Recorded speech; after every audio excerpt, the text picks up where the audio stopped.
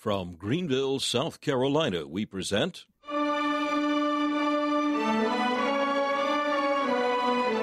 Let the Bible Speak.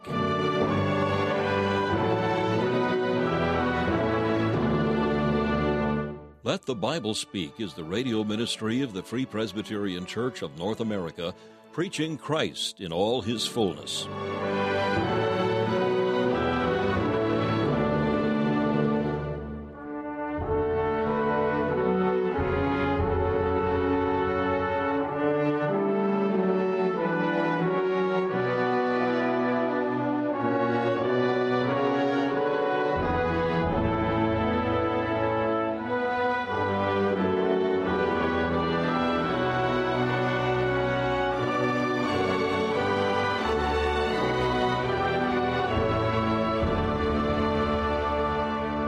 Thank you for joining us for another broadcast of Let the Bible Speak, featuring messages preached by Dr. Alan Cairns, founder of Let the Bible Speak Radio Ministries.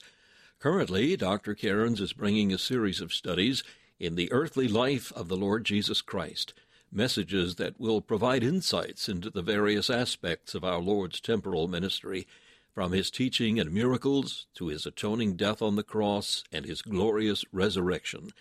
We'll hear from Dr. Cairns in just a few minutes. First of all, we invite you to enjoy this devotional thought from the pen of C.H. Spurgeon, as found in his collection called Faith's Checkbook. Our devotional for today is called Immediately Present.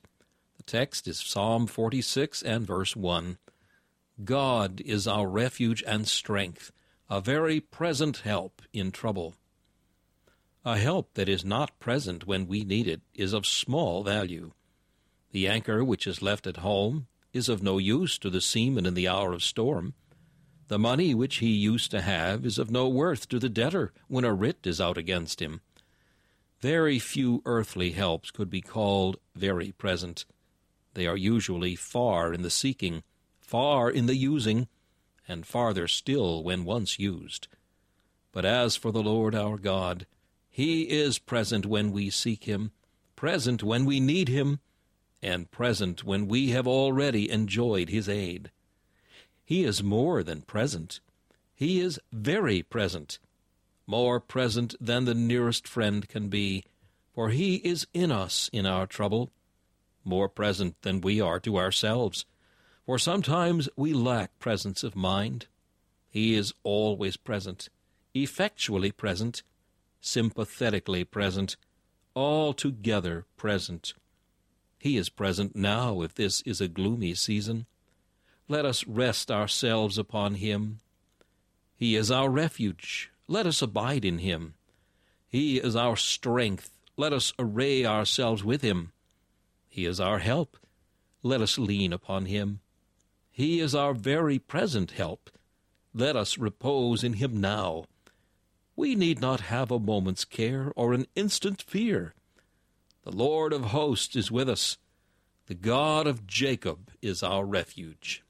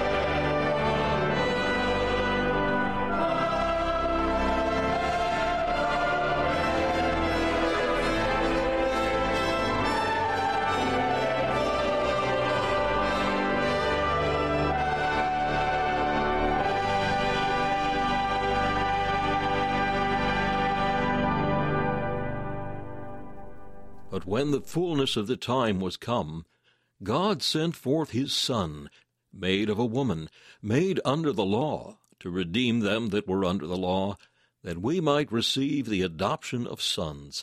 We at Let the Bible Speak pray that at this Christmas season your heart will rejoice in the truth of God manifest in the flesh. Our prayer is that you may know God's salvation through the Lord Jesus Christ, God's unspeakable gift.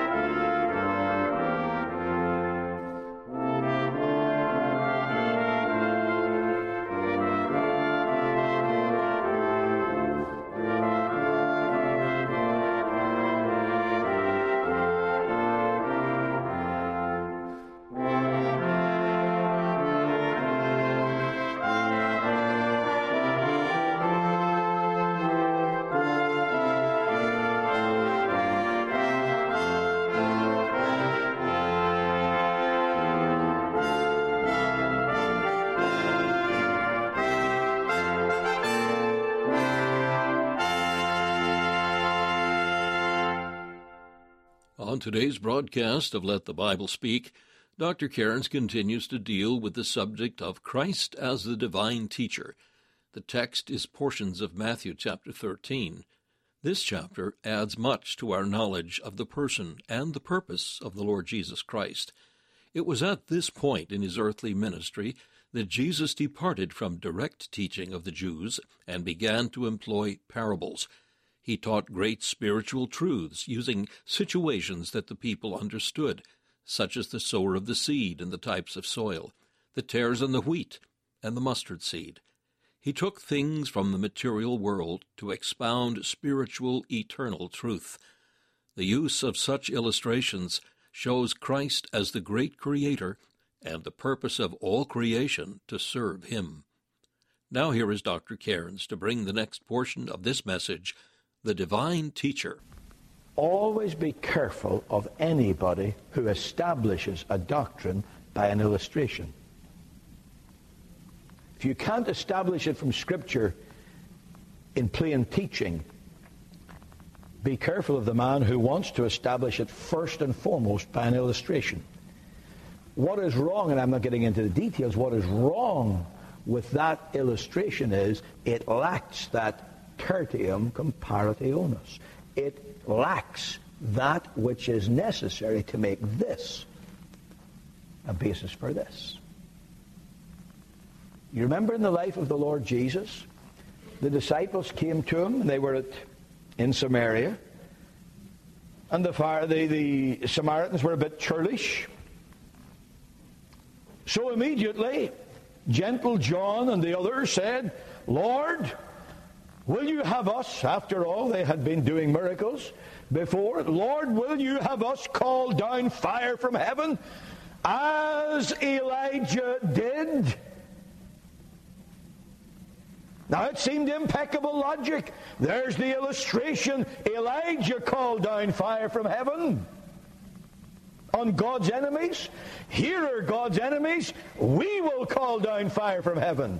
Jesus said, "You don't know what kind you are of." But what he's telling him is, you're not of God in saying this. There is a surface logic, but it lacked the real bridge, as it were, the third element. That was never missing in the teaching of the Lord Jesus Christ. His parables were always perfect as illustrations for what would otherwise be mysterious. Look at Matthew 13 as an example. In the first parable, the lesson simply is the Word of God is living and life-giving. But there are many ways of hearing that living Word without profit. And the only proof that you've heard it profitably is that you bring forth spiritual fruit. Now that could be taught in those terms. If the Lord Jesus had taught it in those terms, I dare say not one person in 100, even in churches today, would remember it. How much more powerful is it? How much more memorable is that truth when he says, behold, a sower went forth to sow. And he reaches into their own experience. Perhaps even as he was telling it, they could turn away and look in the distance and see the sower at work. But certainly they had seen him at work. There was something here that they immediately could understand. There was also an intrinsic rightness in the illustration. So when they saw the sower, they thought of the seed, they saw the ground. They could immediately, or they should immediately, have been able to grasp great truth that many of them didn't, as obvious as we'll show in time. You can go through the rest of these, the tares in the wheat, for example. The lesson is simply that Satan introduces false professors into the church. And despite all appearances, these people are not saved. For the moment they appear to be saved, and they occupy their place with impunity. But their damnation is sure. And it's coming. That's the lesson. But again, how much more memorable, unforgettable it is when he gives the parable of the tares and the wheat.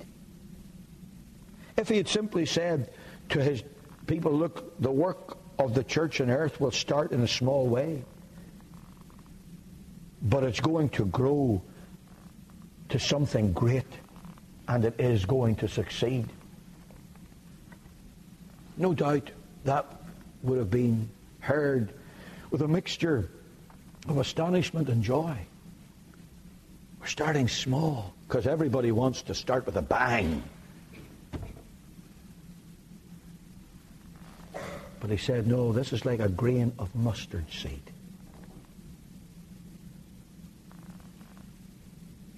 And of course the truth is it's not the initial size of the instrument God uses. It's the inherent life and power that is in it. That's the important thing.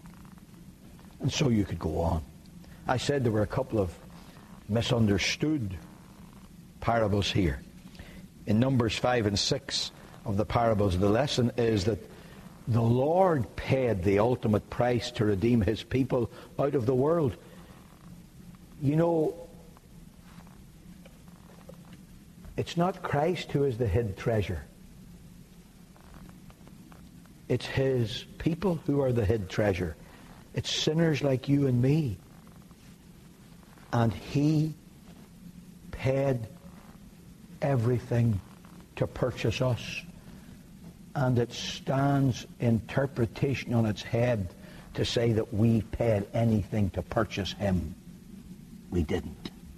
Similarly, with the pearl of great price. Now we can say, and even Spurgeon preached a great sermon on Christ as the pearl of great price. We could call him that, just as we call him the rose of Sharon and the lily of the valley. But the Bible doesn't call him that. The Bible, if you want to check the Song of Solomon, you'll find I'm right here. The Bible calls us the lily of the valleys. The Bible, in fact, Christ calls us a rose of Sharon.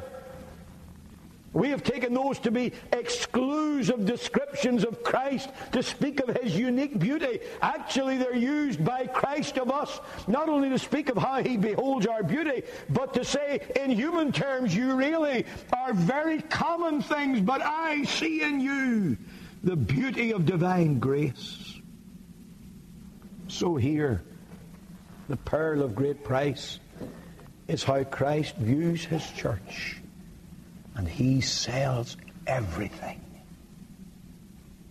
in order to spend all he is and has to purchase our redemption. Now, he could have put that in so many words, but when telling a parable, it makes it unforgettable. Now we come to something that is a little different and maybe a little more difficult. So I want you to listen up. Because Christ liberally used these parables, and that raises an important question. The question is, on what basis did he do it? And this leads to a great truth. The point that I'm going to make here is that the Lord Jesus Christ's use of parables shows him to be both the Lord of creation and the Lord of redemption. The one who alone has the authority to ascribe to creation or redemption its true meaning. He's the Lord of creation and redemption. We have read this morning that he describes himself as a sower. He gives us the interpretation himself. He is the sower. Now, in John 15, he says, I am the true vine. And he uses that to symbolize himself, and the branches to symbolize the church's union with him or its relationship with him. Now, how could he do that? How could he do it? What makes it fit for him to do that? Years ago, I read a statement by Cornelius Van Til, and he said Christ was not just a clever human being who saw interesting parallels to human experience and nature. This is not just showing Christ was clever with a fertile imagination. No, he could take the things from the material and temporal world to expound the things of the spiritual and eternal world, because as God, he is the creator and the sustainer, what John calls the Logos, the Word behind the both of them. He is the Word through which the world is created and through which the world is upheld. He is the Word through which redemption is brought and bought, and through which his people are upheld. Look at Colossians chapter 1, verses 16 and 17. For by him, or through him, were all things created, that are in heaven, that are in earth, visible and invisible, whether they be thrones or dominions, or principalities or powers. All things were created by him and for him, and he is before all things, and by him all things consist.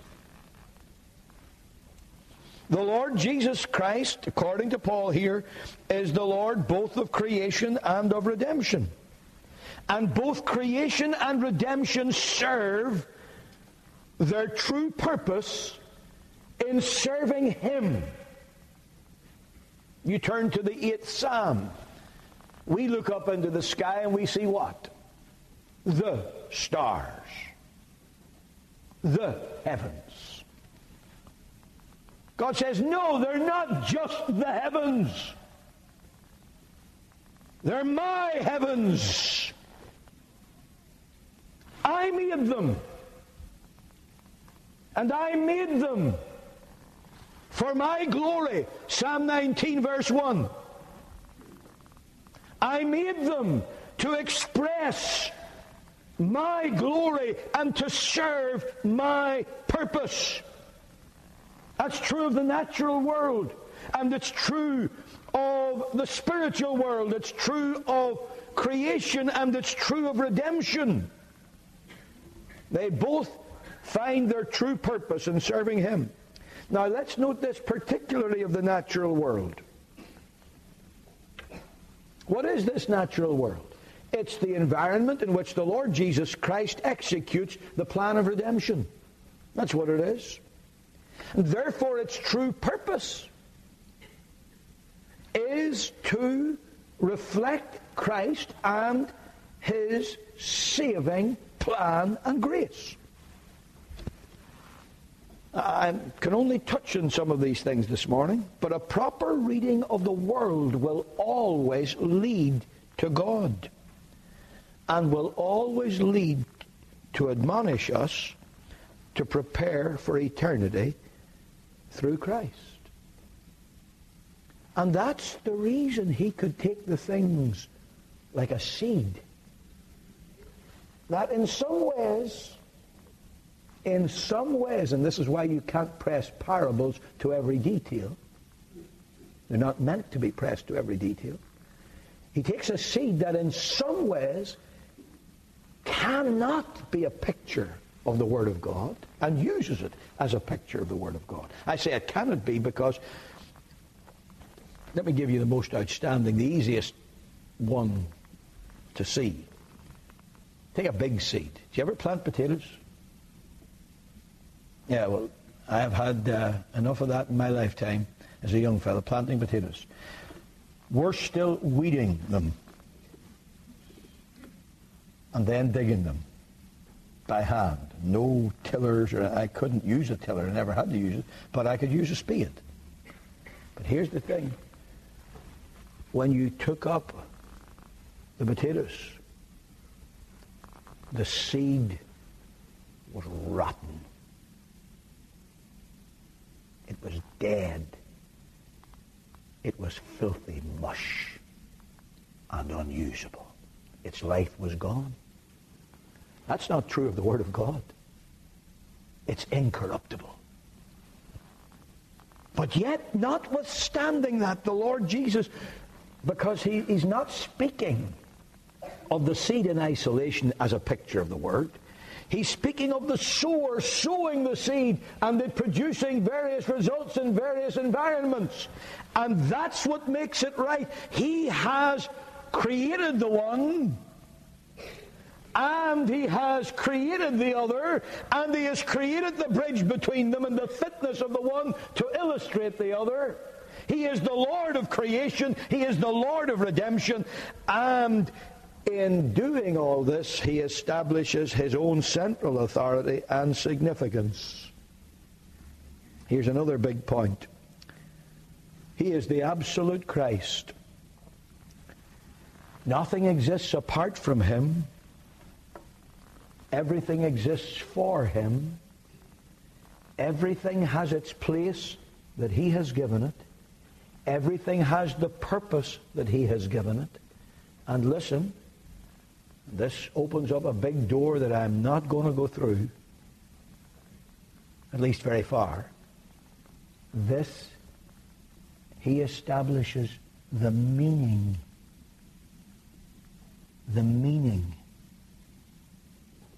of every creature's existence. We live in a day when people are yearning for meaning to life. Let me tell you, the meaning of your life and mine is what Christ has given it.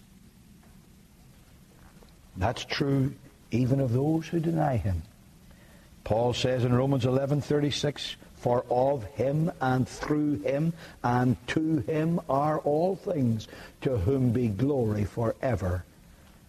Amen.